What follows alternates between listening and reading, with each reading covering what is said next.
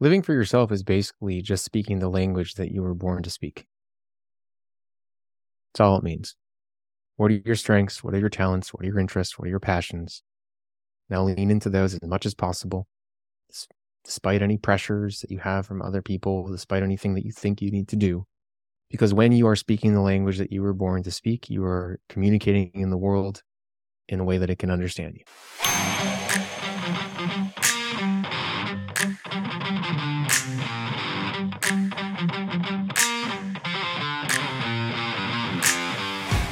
Hello, everyone. Welcome back to Seek, Go, Create. This is Tim Winders, your host. Got a question for you. How often do we pause and consider if we're genuinely leading our own lives, much less our career? Today's guest challenges you to be the leader of your destiny, not somebody else's, your destiny in every facet of your life, work, personal development, and even how you define your own success, which is what we do here at Seek, Go, Create. We talk about redefining success. I'm incredibly excited to welcome Dr. Benjamin Ritter, the founder of Live for Yourself Consulting. Ben has over 11 years of rich experience, massive experience, in fact, guiding people who are part of big names like Amazon, Google, and Yelp. His focus, he helps you find alignment in your values and career so that you're not just clocking in hours, but living a life that truly resonates with who you are. I'm excited. Dr. Benjamin Ritter, welcome to Seek, Go, Create. I'm happy to be here. Tim, thank you so much for having me. Let's get started. We bump into each other. We meet. I ask you what you do. I'm not giving your flowery bio or anything like that. I ask you what you do. What's your answer if I ask you that question? Hopefully this episode's posted. I asked them to put in some earbuds and listen to that amazing intro that you just did. So that's normally what I do. I say, hold on a second. You got 30 seconds? Listen to this because you can explain a lot better than I can. Okay, I'll answer the question. Yeah, no, come on, answer. No, we're on a plane. Let's pretend that we're on a plane. And average Joe says, hey, you're a doctor. I've got this situation with my arm. Can you take a look at it? What do you do? Usually you start a dialogue. So I ask them a question. How'd you get your last job? And they'll respond, and we'll start a conversation basically to the point where we realize that they've been really reactive in their career instead of proactive. They haven't really taken accountability, haven't really felt empowered to create a career that they truly can say that they love and that they've chosen. And so that's really how I share what I do with people when I meet them. Just telling them that you're a leadership and career coach or provide leadership coaching that puts your career first doesn't really resonate with a lot of people as much. Now, if you want me to hit the main points, I'll say in short, we work with individuals so that means we help you define your leadership story and approach. We then help you get clear on the work that you were meant to do, not think you're supposed to do. That's basically career clarity. And then we help you take that information and grow it into a meaningful career, either in an organization, in a job maybe that you're at now, because a lot of times people look out instead of in, when you can craft your job to be best fit for you before running and trying to create a new position, or out on your own. A lot of the clients that I work with are executives. They have incredible skills. They have superpowers that a lot of people don't have, and they want to make some extra money. They don't just want to be held in shackles by their paycheck. And so basically also developing multiple income streams is something that all leaders, I think, that can do if they want to be more proactive in their career. So when you interact with people, and it probably depends on the setting, I'm sure, but when you interact with people and you say something to the effect of that, especially use words like proactive versus reactive, in general, what type of responses do you get? Sometimes defensiveness, but most time openness. And usually, I think the majority of the time, a question, like, what do you mean? And so then I get the lovely pathway forward to say, how do you get your last job? Did you apply for it on a job board? Or how do you get your last job? Did someone reach out to you and ask if maybe this was a good fit for you that you wanted? Did maybe a friend or did an old boss ask you to come on board? Do you feel like this is like the job that you personally created for yourself? And there's openness because honestly, we live in a world where our careers are not things that we are taught to craft and create. We wait for our promotion, or we ask for it and we don't get it, we leave. We apply to only jobs that we see on a job board, not really reaching out to specific companies that really think that would be a perfect fit for us. Or we put our careers and the future of our careers in the hands of recruiters who have very different goals than we have. And throughout that whole process, we forget to build skills of really intentional and aligned networking with organizations and with people that we want to surround ourselves with because they align with our values and what we truly care about. And I'm not saying that you're going to get a job where you never feel like it's work, because even in my own career that I've created for myself, there are arduous days. There are days where I need to go recharge and refill away from work.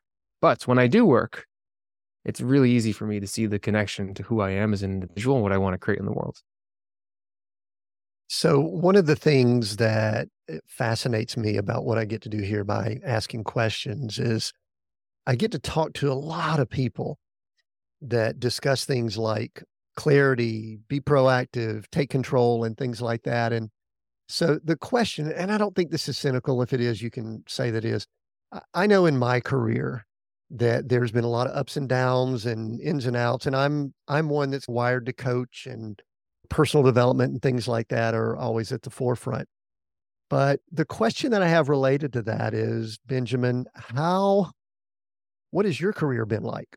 Because my guess is that if we go back to the playground in elementary school, you may or may not, I'll let you answer it, you may or may not have had this in mind for what you wanted to do. So this is a good opportunity. Let's go over a little bit of your journey and maybe what you've done to define what success is for you over the years. Let's hit some of the high points, like where'd you grow up and what did that look like with your family and parents and all that? I really appreciate the question. And there's some coaches, there's some business owners who are out there that are just, they do what they do because they saw it as a business opportunity, way to make some money. And they're like, great, I can make some money, go back, I can enjoy it enough and go back to my family or my friends, whatever I want to do personally. Then there's some coaches that coach people that were themselves, that struggled with problems that they had when they were younger. And hopefully they go and they become experts in it instead of just say, this is my personal experience, but they go study, they go learn, they grow, they solve their own problems, and they go, I want to make this change in the world. And I am in that second bucket. And I see you nodding. So there's a bunch of different parts of my story that resonate with where I am today. There's not just one moment. And I think that's what makes it so strong. So first off, I think like understanding what work is something that we learn throughout our lives and as we grow and through the people that work around us and what are the jobs that our friends get. And when I was younger, I was taught that work was important. I wanted to work because I wanted my own money. I did not come from a lot of that at all. And so what I would earn, I would save, but also get to improve my life a little bit. And so I started working at a young age. I started working flipping burgers and cleaning tables. And I still remember when they first let me use the meat cutter, which was not because I worked at this little local fast food restaurant, and I ended up cutting my hand and having to go to the hospital. I got extra responsibility and did not use it very properly, but it's just the types of jobs that I had. I started a local dog walking business. I was a camp counselor, a variety of things. But I learned that work was something you did. It wasn't something you argued about or complained about. It was a benefit, it was a way for you to earn money and make connections and try to get out of the house and enjoy life a bit. And it was part of who you were. I also learned, though, that it was not behind a desk. I had a dad who was an entrepreneur. He was a real estate agent, came here from overseas. And he made money by driving through alleys, picking up toasters and fixing them and selling them to whoever would buy them. Same thing for cars, refrigerators. And then eventually that turned into homes. So I'd go with him and help repair some drywall or fix the toilet, or there's a sewage clog, fix the sewage clog, whatever it would be, I'd be there with him. On the other hand, I had a mom who was with a company. She was in education. She was there for 25, 30 years, or a long time. So she had the stable, going to work, going to an office type of role, but she was engaging with people, having conversations, guiding students. And so there was this blend of, you don't have to be behind a desk. You can be autonomous. You work hard to the point where you forget to eat sometimes, and you help people. So you fix things for them, or you help them grow and develop as individuals. So that was what I was dealing with as a kid when it came to what is work. And I think that really it empowered me to have this spark of being an entrepreneur, wanting to help people. But I never really thought that was going to be something that I'd have to deal with, because as a kid, I decided that I wanted to be a professional athlete. And so I know I gave you all this muck about what work was to me, but then I became passionate about just playing a sport. And for some reason, I learned that there was this advice: find your purpose and find your passion. You're supposed to pick it, and then you were supposed to dive into it. And that was all you were supposed to do. No one gave me an instruction manual. And it'd be like, when you hear the words find your purpose, this is what it means. This the steps you're supposed to follow. Tim, did you ever get one of those? I did, but I want to pause 1 second. What was your Wow. sport? What was the sport that you Okay. played? You had to Soccer. be good at it. You had to be good at it at least. Yeah, it was soccer. So I ended up, my dad used to say, do you want to be the tail of the lion or the head of the fox? That's where I was. I was not the best, but I was the best kind of on the second team. I was good enough to be on the first team, but best on the second team. So there's this weird balance of where I would invest my time, where I would train. And eventually that led me going to college, and I played soccer in college. And I was, again, the head of the fox, tail of the lion there. And I wanted to improve my situation. And so I tried changing schools, getting on another team, etc. Eventually, though, I had to deal with the fact that I wasn't going to be a professional athlete. I did a lot of things to try to be it. I got hip surgery to fix an injury. I went to London for 6 months, played on a bunch of second division club teams, whatever it was, whatever it is. All I did was watch soccer on TV. It's what led me to actually be passionate about nutrition and fitness, because I thought, well, if I can only get so good at this sport, I could get healthier and I can get faster and I can get stronger than everybody else. That actually led to my interests in nutrition and public health, and led to a lot of my first career. But during that time, when I lost soccer, I lost my identity. And I think this is really important. Whenever you pick something for the first time, like your first love or your first job or whatever it is that you dedicate part of yourself to, and you lose it, you need to grow something new, because that part of you is gone. There's a hole in you. And I dedicated everything I had to that sport. And so when I lost it, I lost everything that I knew and how I defined every part of who I was. And that led me to say, okay, am I going to stay here, or am I going to fill this hole? And my mentality around work, my mentality around getting good at soccer, everything that I was to that point, at least the dedication that I had to developing as an individual, investing in myself, then became like that focus became me. That instead of a thing, or instead of work, or instead of a sport or a person, it became me. And that led me to dive into the realm of personal development, confidence, all those lovely topics that I now work with my clients on from a personal perspective that also intertwines with our professional career. And so that's where actually I started learning a lot of the philosophies and theories that I know now. And I didn't think I was going to go into this space, by the way. 4 or 5 years passed. I'm a happy individual. I'm trying to figure out what I want to do for my life, but it wasn't coaching. And I'll pause for a second, because we're still getting into my story when it's maybe a little bit longer than you thought it was going to be.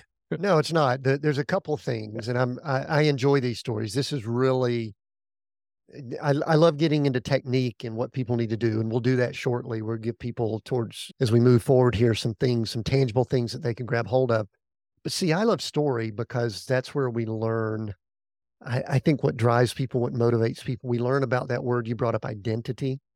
What's fascinating to me is how you didn't connect. Both my parents were educators. This kind of, I'll connect some dots here. Both my parents were educators, and not really entrepreneurial necessarily, but I was always doing business stuff. I was always cutting grass and going out and trying to figure out how to make money and things like that. But as I got into the business world, I gravitated back towards teaching people how to do certain things, teaching, coaching. With your mother as an educator, I'm surprised that you didn't start latching up. I mean, were you one that wanted to tell other people about obviously nutrition and all, or soccer or anything else? Did you ever find that you were trying to encourage, uplift, teach other people along the way? Did you have clues that maybe you were a coach? It's funny you say that, because I mentioned that I had to transfer schools to try to get on a better team. And at the same time, though, they canceled my major in college. They canceled my major in nutrition. And so I used that as a reason to say, Coach, I'm not leaving you and the team. I'm trying to get to this other program because they canceled my major. That's how I parted ways with that program. Now I went to that other school, and the coach there, I didn't perform as well as I should have. Had this hip issue, and the promises that were made, the scholarships that were going to be provided, ended up getting taken away. And it was a pretty serious, significant issue, because I moved across the United States to be part of this team, this program, and also my potential future career in nutrition and soccer. And so I ended up leaving and coming back to that team back in Chicago, and going to the coach and say, and we actually got a new coach at the time. It was his transfer. And I went to him and said, hey, I'm back. I'd love to be, back on the team. And he's, look, You left us. I can't let you back on. You left us. But what I will do, because people look up to you and they respect you and you work harder than everybody else, you can practice with us because I want you to motivate, engage, and coach the people that are here. And of course, I said no. I could not deal with that. I still had my interests and my passions for what I was trying to pursue in the sport itself. But that, I think, was a big sign of, okay, Ben, you might have a future here because you know how to inspire people, you know how to guide people, and you're a role model for them per se as well. And then there were other moments too, just in my own development, where I leaned into teaching and education and growth outside of everything else. So on the flip side, this is weird for me. I wanted to be a teacher and a coach coming along, but then I found out how much money my parents made as teachers. And that was something that inspired me to go out and start doing business stuff. And then, but everything I did in business, I kept gravitating more back towards teaching, educating, coaching, teaching, educating, coaching. I do want to ask, because I do think that part of life is identifying what we want to do and what we don't want to do. That's part of that clarity you talked about earlier. And I think sometimes life does it for us. You mentioned going back to a situation where you had probably left it, and I don't know how brash or confident or arrogant you may have been as an athlete or anything like that, but how humbling was it to go back to a situation that you had left? Because often we don't like to go back or backwards. What was that like for you? I'm asked often if I could go back and tell my younger self one thing, what would it be? And like every single time, no holds bar, believe in yourself, no other opinion, no one's opinion of you matters other than your own. And if I just had confidence as a kid, especially in athletics, like when I went out there and played without anyone around me, just me, and didn't get down on myself, didn't have this negative loop of you're not good enough, you suck, etc. I was a star. Like I was untouchable. There was even one game where I was put in, and it was in my college career, and I, for some reason, was in that state. And the next day, the coach started me again, and he's like, I saw you, you're a different player. And there was just something in my mind that was holding me back. I ended up finding this book called Mind Gym, and I read it like it was my Bible. I read it over and over and over again because I couldn't get out of my own head. I even went to a coach once after practice. This is when I started learning that confidence can hold you back, because I wish they would teach us this thing. And after practice, he was asking everyone what was wrong. Why is everyone lagging behind? What's wrong? And I said to him, I said in front of everyone, first time, this is when I started learning about this. I said, Coach, I don't know what's up, but I can't get out of my own head. My head's getting in the way. And he looks at me. He goes, I'm not your effing therapist. And some people can hear that and say the coach didn't do what he was supposed to do. And I said, the coach taught me that I had to handle my own stuff. And so going back, I didn't believe in myself either way. And that was actually one of my biggest problems. But that was part of the journey, though. I think you were moving forward. See, I've got these odd theories, and this is going to help us as we move forward and talk about people's careers and leaders. I've got a few theories, and they're conflicting at times.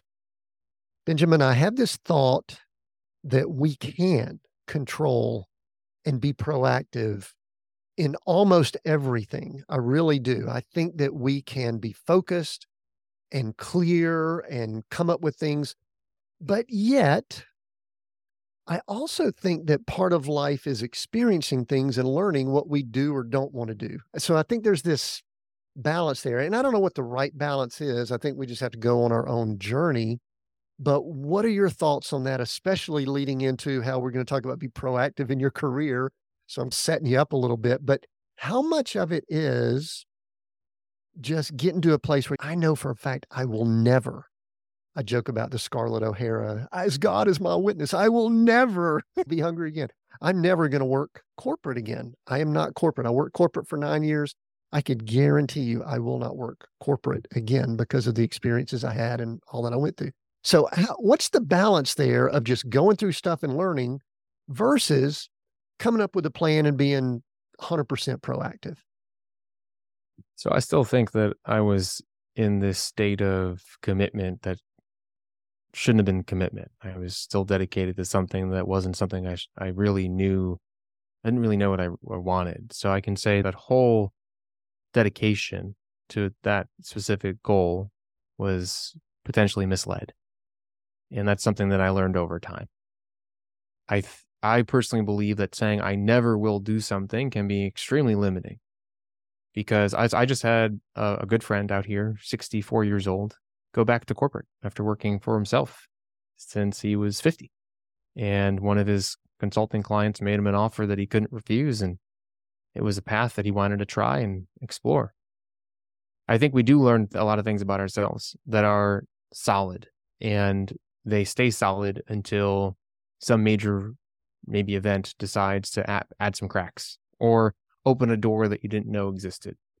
Now we have our values and we have the things that we say that we stand for and we care about. And that's if we can show up in respect of our values, then how we show up is more so what we find enjoyable at that point in time. And so, for example, right now, I'm showing up in my values of health and helping people alter their mindsets and be more empowered with their careers through this podcast. Now, tomorrow I may wake up and say, I really don't like podcasts. Ben, how are you going to share your voice and your message? Okay, maybe I'll go do events. Maybe I'll go write a newsletter. Maybe I'll hand out notes on a street corner. Maybe I'll feel fulfilled by working just with my clients one-on-one, whatever that is. And so the goals can always change. But in that specific situation, my dedication and commitment to the sport, I think, was something that I needed to step back from and realize, is this really what you want to do? Instead of that one day when you were in class and the teacher was going around the room and asking everyone what they wanted to do when they grew up, what career they wanted, and you raised your hand and decided to share with the entire class that you were going to be a professional athlete, you were using that moment in time to declare what you were going to do for the rest of your professional life. I think I needed to go back and second guess that. Yeah, and thanks to Touche for calling me out on the saying I'll never go work corporate, because I've be careful saying always and never. But let's fast forward a little bit. So we get beyond the athletic situation and your college, and you move into nutrition, but that's not where you ended up landing.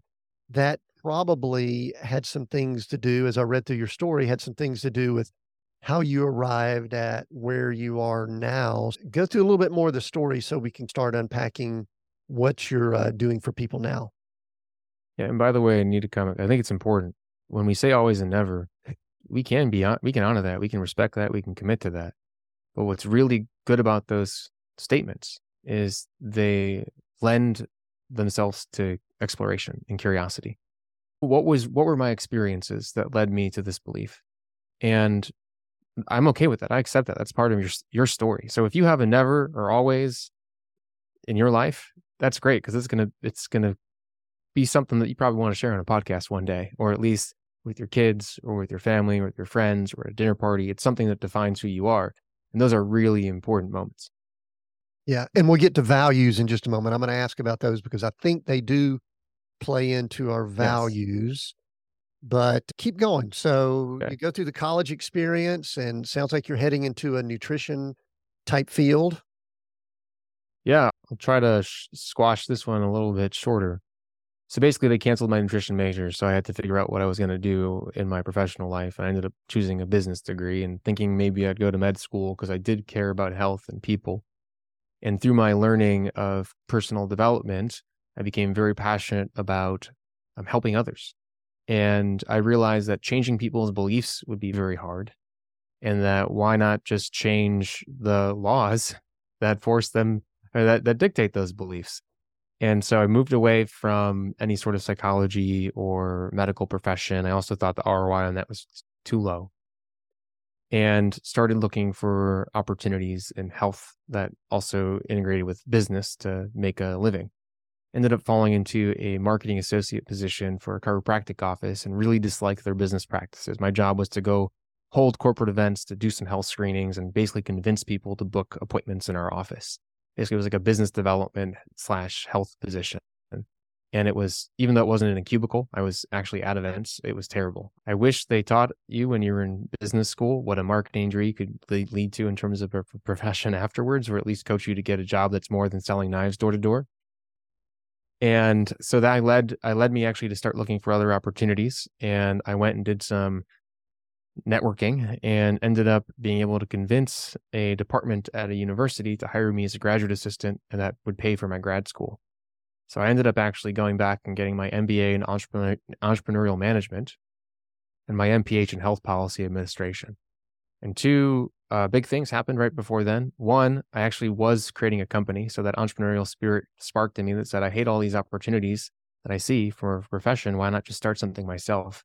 And I was building a food brand that integrated health, that made health easier. It was called Simplify Health with the parent company. And there was a food product that I basically got to the point of launch and decided instead to go to school, which is a decision that I'm happy with, but a decision I would probably guide people to do otherwise because the cost was really low. So my choice for health policy was because I realized that I really did want to influence health, and the easiest way to do that was to change our policy towards health. And there were so many other indicators that, like, reasons why I chose that. My mom got cancer, and I realized the corruption in the pharmaceutical industry. There was some issues in food policy that I noticed around sugar consumption and our FDA and the food pyramid and such. And so all this interest in personal development, nutrition, physical fitness, and health led me to really see this path in front of me that was related to helping others improve their own health as really attractive and something I was passionate about. You could see this value of health become pretty solidified through these experiences. So fast forward, and I actually ended up randomly meeting someone who asked me to come full-time as a coach. And this is like a big divot in the story, but it was the first time ever that coaching became a profession for me because someone noticed that I knew how to handle myself in social situations and the level of confidence that I would bring and the way that I would teach people about how to do it themselves. So I worked for this individual for a year on the side and didn't also like his business practices and ended up branching off. But then realizing, though, that I still wanted to help the world, I realized that there were some issues in people overall, specifically men, and I wanted to get that information out there in a way that was helpful to them. So I wrote a book, and then realized, though, that no one would buy my book because I was a nobody. I had no brand. And so I said, how do I sell more copies of my book? And I said, I better start a company and become a known individual. And so that for 5 years, I built a coaching business with a business partner and really learned how to build service-based businesses because of that experience, literally just trying to sell copies of my book. Right. Now Okay. pause. There's a contrast here that I want to drill down on because it sounds like there was a transition at one point from you wanting to impact and change the world at a high level, we'll call it governmental policy, corporate structure level, to all of a sudden now you're shifting to the individual. And I want to tell you, I don't want to go down this rabbit hole, but I can almost guarantee you that thought processes you have about the health industry and things like that, I don't want to go down that path, but I am pretty confident we're on the same page. My wife and I were just having a conversation this morning about some articles that have come out about the use of oils and some different things and the way they're input into our foods and all that. And I'm no expert in that. I just know that I'm mindful of all the things going on. I'm fortunate that my wife studies a lot of that more than I do. And so she says, eat this and don't eat this. But tell me a little bit more about the transition from changing things at the policy level, which I could be a little cynical about what's going on in our governmental levels, our three-letter agencies, and the big corporations. And I'm a free enterprise guy, by the way. I want to state that clearly. But yet in the pharmaceutical industry and things like that, it's just very difficult for me to see how some of that can change. To all of a sudden, you are working with individuals, changing them one at a time. Maybe a book changes more than that, but tell me a little bit about that, Ben, because that's a bit of a contrast there to me.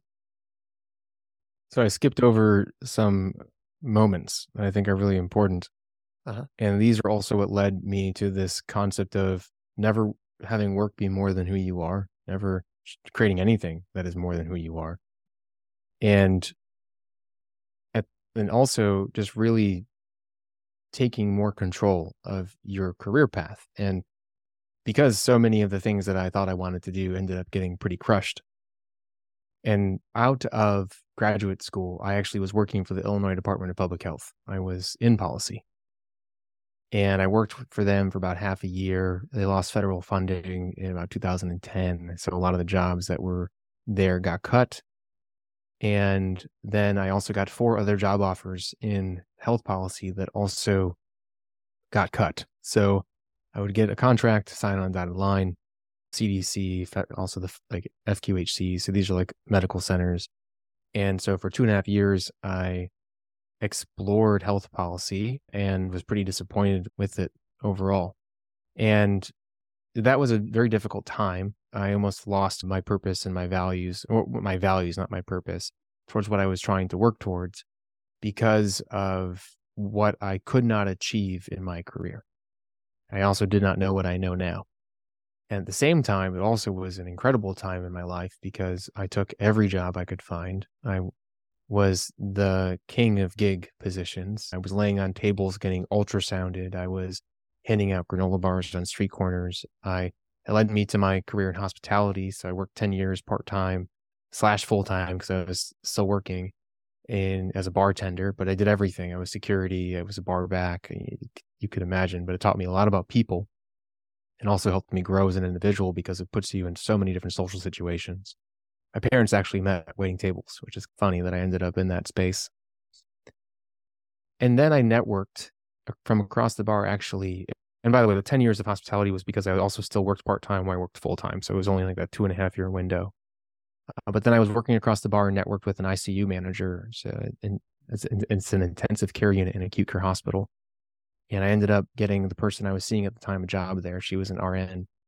And then interviewing for a group systems analyst position. So I was working in performance improvement, basically understanding data, understanding care practices, becoming an expert in what the best type of care is, and then implementing that within the hospital itself. I ended up actually not getting hired because the VP at the time found out I was in hospitality and bartending, didn't want to hire a bartender. So a year passes, and that person ends up going to another position to train to become the CEO. And then they bring me back under the radar and hire me in. And that's actually how I get into healthcare. So that I had a lot of crushing moments in that time, but it ended up still leading me into the healthcare system, which I did really enjoy for the first couple of years. It taught me, it just really helped it fed my values of care and benevolence and health. And then I got to train people actually on best care practices, and it taught me to facilitate and present all those lovely things.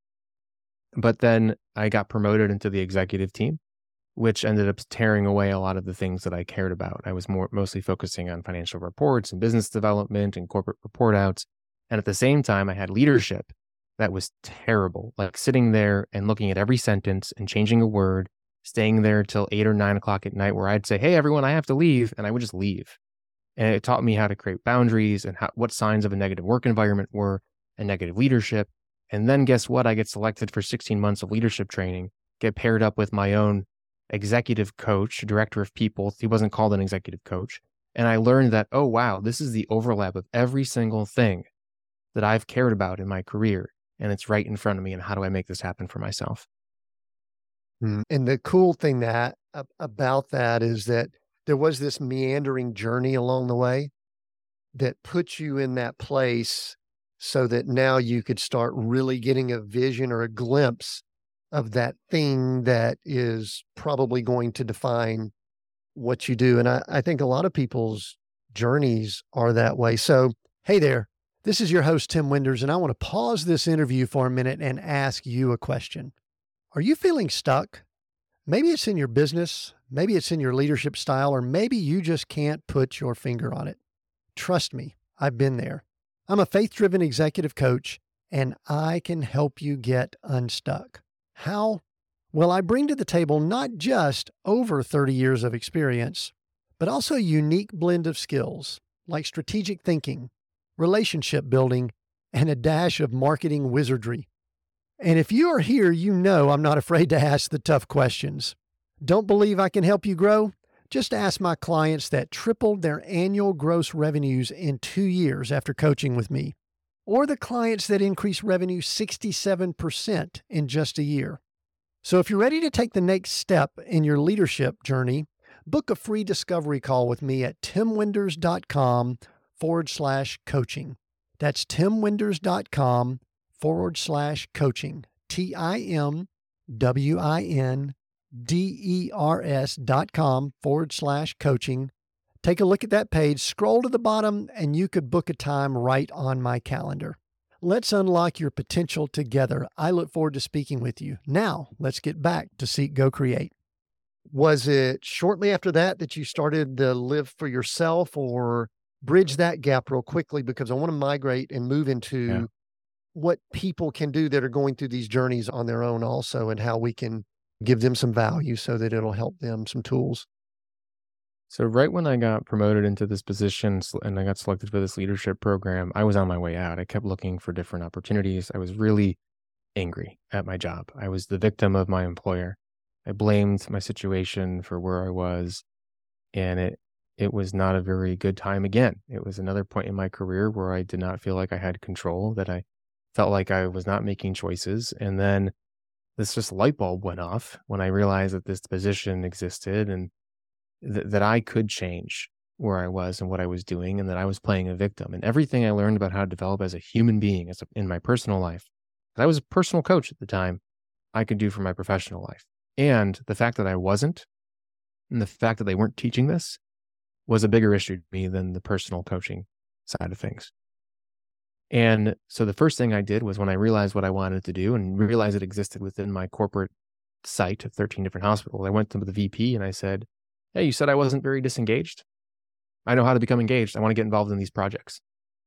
And I started crafting my position to be in alignment with talent development and organizational development work.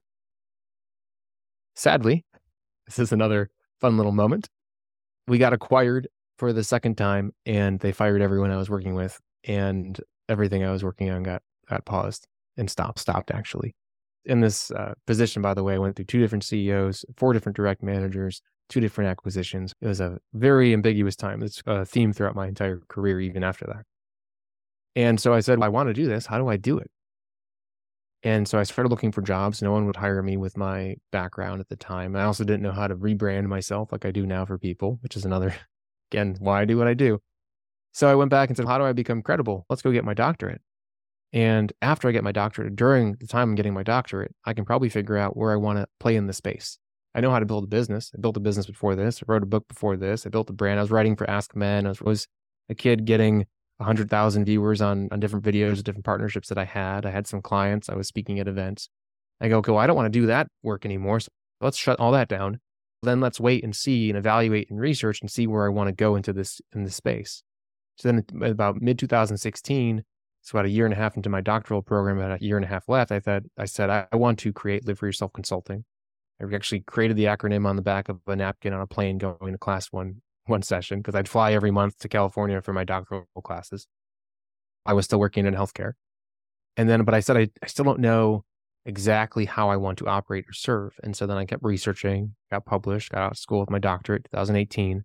I had a couple clients, had a little bit of work, but then really took off because I was able to then figure out, what's my strategy, what's my platform, what's my voice, who do I want to serve, how do I want to serve it. But then, by the way, while this is growing, for me to feel credible, I wanted to work internal. So then I also went and found positions as a learning and development director. I eventually got hired by a client to be the head of talent development for a life sciences manufacturer. And now I have partnerships with many different organizations working in the talent development space, and then my one-on-one executive and leadership clients.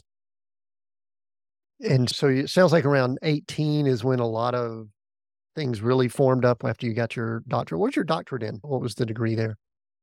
Organizational leadership. Oh, Yeah. nice. I like that. That fits well with I'm a industrial and systems engineer. I like systems and organization stuff. That fits well with that. I had 2 or 3 thoughts that came across my mind as you were talking about those things there, Ben. And I think, let's go down this first one that I think will maybe catch us up to where we are now. I'm going to timestamp. I don't like to timestamp episodes. We're going to timestamp the recording of this in the fall of 2023. And 2018, just a couple years later, some things merged together that seemed to bring together a lot of things that were in your sphere. You had health, you had clarity in what people do and how they live and their work and their careers and leadership. All of those seemed to come together and explode, is the only word I could use, obviously, when in March of 2020, when COVID hit the United States borders. And so I don't want us to spend all of the rest of our time. We've got about 20 minutes or so, but I would love to know what happened with you, your business, because I know if you've got a health mindset, that time was very interesting. And I won't even say anything other than it was probably interesting. I know if you're helping people gain clarity in what they do with their lives, that time was interesting.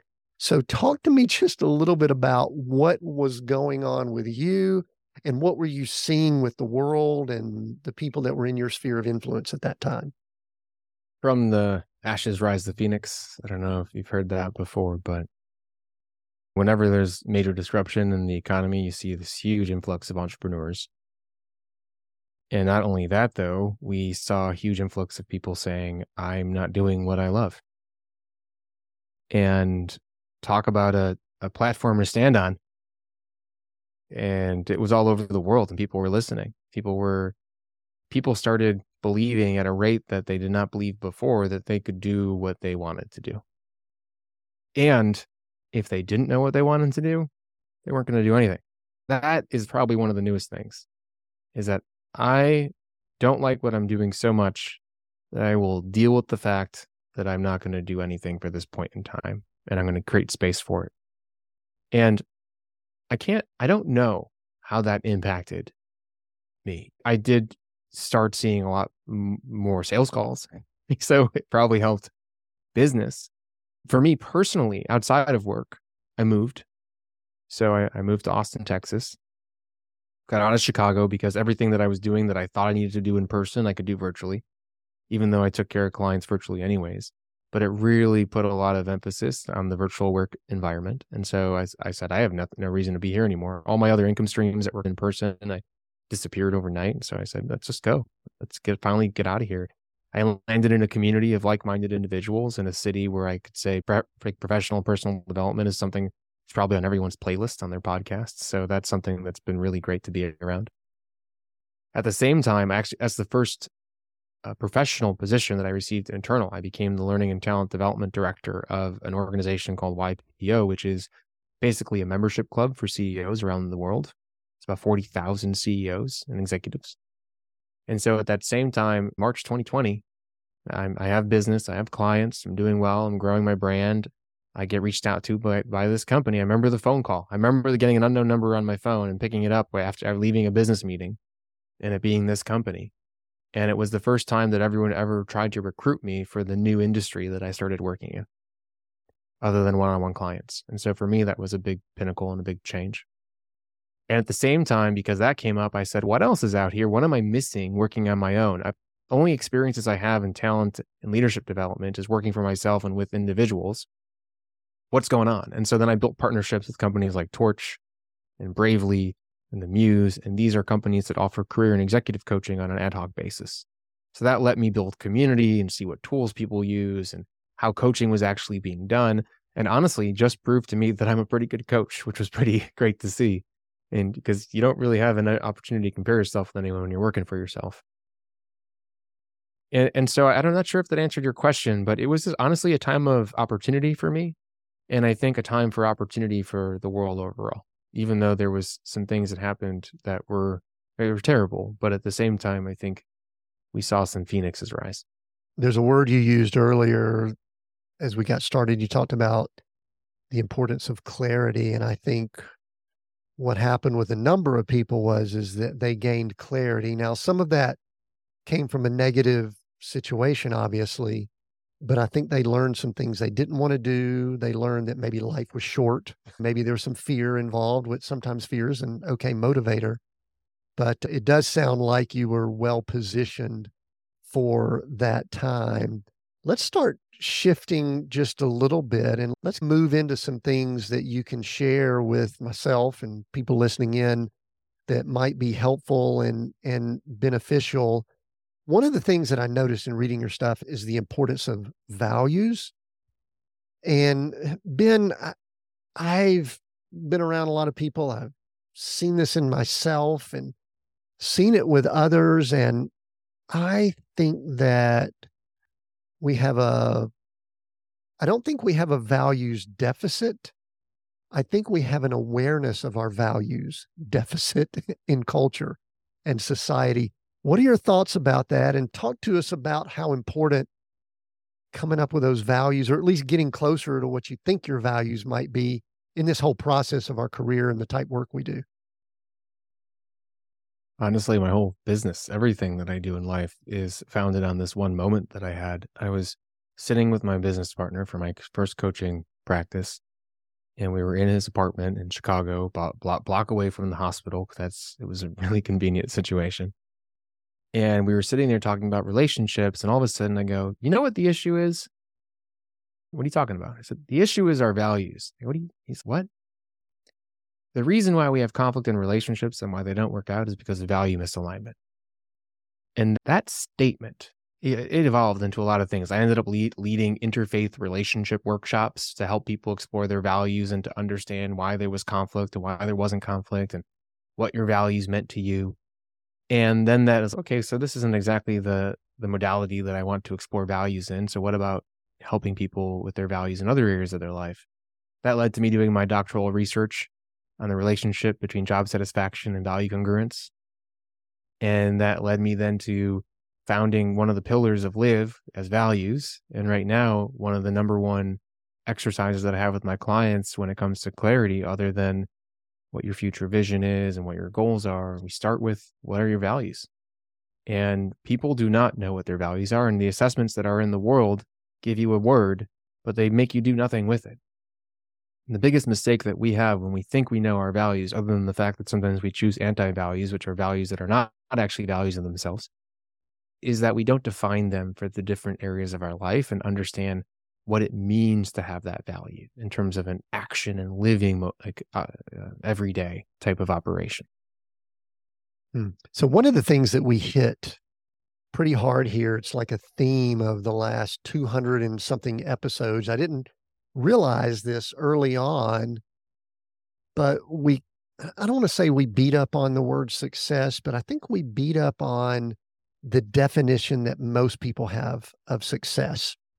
And the reason why is that I think most people copy or they duplicate or they don't think about it. And to me, what you just said, and I'll say this and then let you expand on it, what you just said is the foundation to then how we go about defining whatever, air quotes here, success means. You and I could have people come to us and want coaching and they could say, I want to make more money, and we could probably help them do that. But I get to the point where I don't want to do that anymore. I want to know what someone really defines success as. And it's important that they do their values. So link those two together, values and success, in light of what I just said, and just share whatever you want to about it. I'm open to it. Yeah, I work with a lot of high achieving executives. Their whole life has been, how do I grow? How do I make more money? You go through this value exercise and they write success, money. Like, no, those aren't values. Let's talk about this a little bit more. And it starts a really great conversation around, what does it mean to be successful? And what does success mean to them? And what expectations do they have for success? And what are the different components of success? How do you break it down? Is success safety? Is success validation? Oh, validation is not a value. Validation is a need. It's a belief that you have in terms to feel confident and worthy. Okay, so now we're getting to the heart of it. What is it that you feel is really important? And very often we just think success is our driver when it's not. Great. You have all the money in the world. What do you do now? What's important to you? And if we have things, if we have needs like status, we ask ourselves, why do we have that need? Where does it come from? And so we mistakenly label something as our value, which is really actually something that we've learned from society that we need to usually feel safe or confident and to believe that we're worthy. And so we can break that down even more to say, okay, so if you can actually get rid of that and let go of those limiting beliefs, because that's what they are, then what do you actually deem as important? What lights you up? What is something that you're passionate about? What is something that brings you joy and fulfillment? It's not the money, it's what the money can bring for you. And that then leads to us figuring out what are those key terms or phrases that we could ascribe as being your value potentially. And then we can dive into those more and look at some memories where those have existed. We can look at them even more and say, how does this come across in your personal, professional life or your relationships? And then we can define those specifically and then say, how are you living them now? Or where are you not living them? How would you rate these areas of your life? And what actions can we take to live more true to your values? So I went a little bit further than the question, but I think it's important to at least tie some of the dots together to help people if they're looking to do this for themselves. No, that ties it together, and that's great because it leads into something I was going to ask. As I think maybe this is a hurdle. I don't know. You can say what you've seen related to this. I see many people that go for what I call the superficial stuff, success. And listen, I'm not anti-money. I'm not anti-cars in the garage or any of that kind of stuff. I'm not against all that. But also when you go through life and you've had that and then lost it and then gained it again, you have a different perspective about it. And that's a little bit of our story.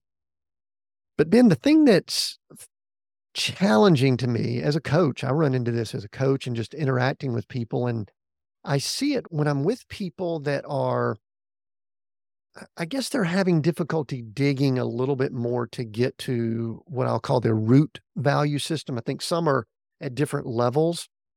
And so I'm going to ask you, what are some hurdles that people have to get to? I'm calling it root. If you've got a different word for it, that's fine. And what are some things, if someone's listening in and they're going, I don't even know if I've dug down and gotten to them.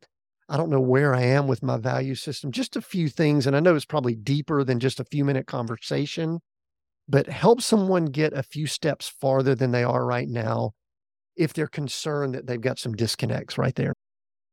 That root question, it's true. People tend to ascribe importance to values that are more about success or achievement, or maybe even what they think is true based on their upbringing or their current environment. And those can really hold you back. And part of and there's no right or wrong, by the way. If something serves you and you get value from it and you're happy, then great. I'm not here to tell you that it's wrong. It's not at all what I want to do. But if you come to me and tell me that you're unhappy and you're unfulfilled and you feel stuck and you can't feel that you can't be present and you can't have positive relationships and you don't feel like your work is right and you feel like you're underutilized and there's more you should be doing, but you don't know what, then great. We can start questioning your values. If you feel that way, then we should start questioning your values. And all that means is, are you showing up in a way that is actually meaningful to you? Simple question. And if you are dissatisfied, if you are unhappy, if you feel stuck, if your relationships are filled with conflict, I promise you that you're not. And so that the question then comes, great. So I don't care what you believe. I don't care. No matter how many limiting beliefs that you have, if you're tied to success and achievement and wealth or whatever it is. And because, by the way, wealth is important after you become aligned to your values even too. This is also, interestingly enough, from my dissertation and my research, you found healthcare workers super high in value alignment when it comes to benevolence and care and all those types of things. But because their intrinsic values were fed, their extrinsic values became more important to them. And so they still needed higher levels of wealth and benefits and recognition, et cetera. And I see this in my own life. I show up every day. I love my work. But now I have other needs that I want to meet because I know that it's possible. And once you open the door to possibilities, you can put a level of awareness and importance to anything that you want, as long as you still show up in a way that matters to you and it doesn't add negativity or pressure to your life. So that's a little bit of a sidebar. So to define your values, though, quick exercise, anyone can do this, and I hinted this already, is you want to explore memories where you're the happiest or dissatisfied. And in those moments when you were happiest in your life, you were probably forming things that you thought were really important to you. And in moments where you were really dissatisfied, you were probably forming things that were really not important to you or anti-important, the things that you strive away from, the things that your body goes, not safe, not good, shouldn't be here. And those memories can hint at the things that you want to hold true at your core. And so you explore those memories for themes. And then you also ask yourself the question after doing that exercise. So you've had these defining moments, and you have these memories now. You ask yourself, what is most important about who I am? And then you just free write. Just go. There's no right, there's no wrong, there's no words you have to use. And then after you're done with that, you do what's called almost like keyword coloring. So you look for the similar keywords that you have, you color them in, you notice the themes that are happening, you write out those themes, and eventually you have a bulk of information that is the thread of similarity between that work that you just did. And those threads of similarities now you can break down into keywords and short phrases. And when you get that information, those hint at what your values are. They're not prioritized at the moment, and they're not defined. And so they're not aligned to the different components of your life, like relationships and personal and intimate and work. But that's at least the start of saying, okay, this bulk of stuff that I have, my values are here. And now you can start prioritizing them and defining them. So Ben, how many people, this might be an unanswerable question, but I'm going to ask it anyway. I believe that some people can do that on their own, but many people need external help. Hence, we have two coaches talking on a conversation right here. Have you run across a lot of people, and maybe we know them, maybe they're some of the people we see in society and culture that have reached certain levels? How easy is it for someone to do that on their own versus how important is it to get somebody like you or a coach or somebody to help them along? Most of the people that hire me, all of the people that hire me can't do it on their own. So I have a very different You have a bias. Research, a bias. My sample size is very much niche. But I bet probably 98% of the people listening heard that very quick order of operations in finding your values, and 98% of them aren't going to do it. Of the people that want to do it, like of the people that actually feel like this would be beneficial to them. And so we want to do things in our life, but we don't have a life usually that's oriented towards making space for it. And so that's why coaches tend to be really important, not just for their expertise, not for their ability to peel back the layers, not for the fact that they create a space that includes no judgment and does not have your limiting beliefs and can challenge and question you and orient you in a way that you can't do yourself. And all that's important. But sometimes there are people, even like myself, that are very self-driven and are able to learn things on their own. But are you willing to set aside the time and make this the most important part of your life right now as you do the work? And I think that is even more important than even just being with an expert.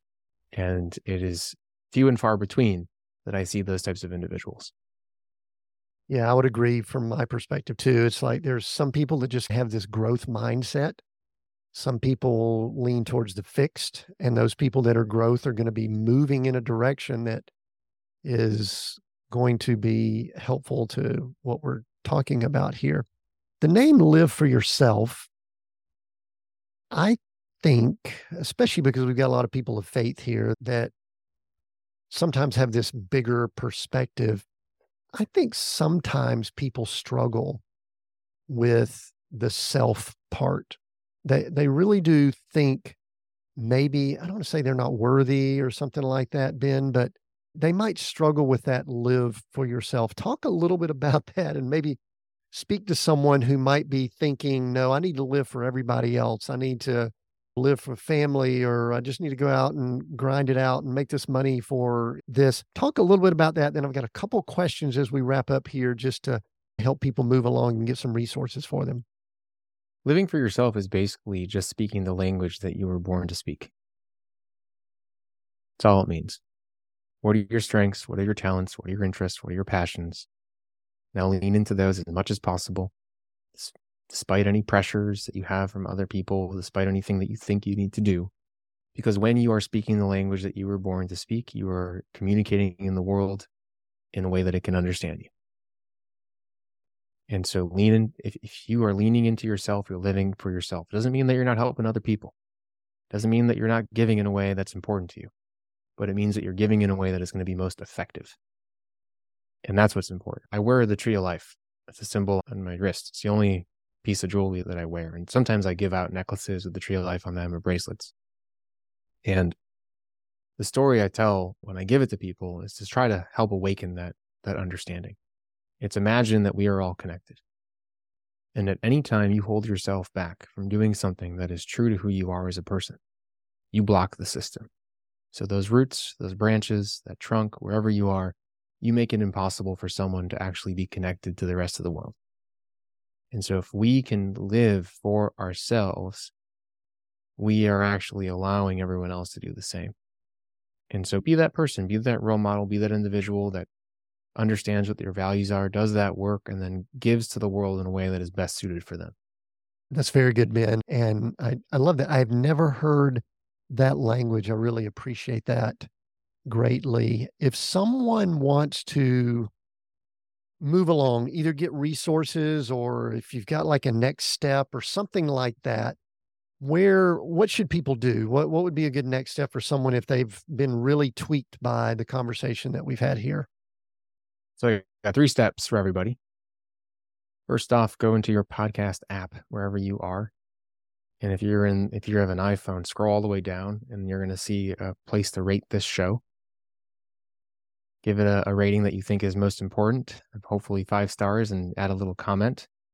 So spread the word. If you spread the word here, then you're spreading the word of this episode and the word of all the other guests, and even more so, you're creating an impact in the world. The next 2 things I ask you to do is go to liveforyourselfconsulting.com. At liveforyourselfconsulting.com, you'll have the opportunity to download your free manual to creating a career that is fulfilling and meaningful to you. And then once you get onto that list, you'll get links to everything else. But most importantly, the third thing I'd like you to do is go on LinkedIn and look up Dr. Benjamin Ritter and send me a connection request and just say that you heard me here. Let's start a conversation.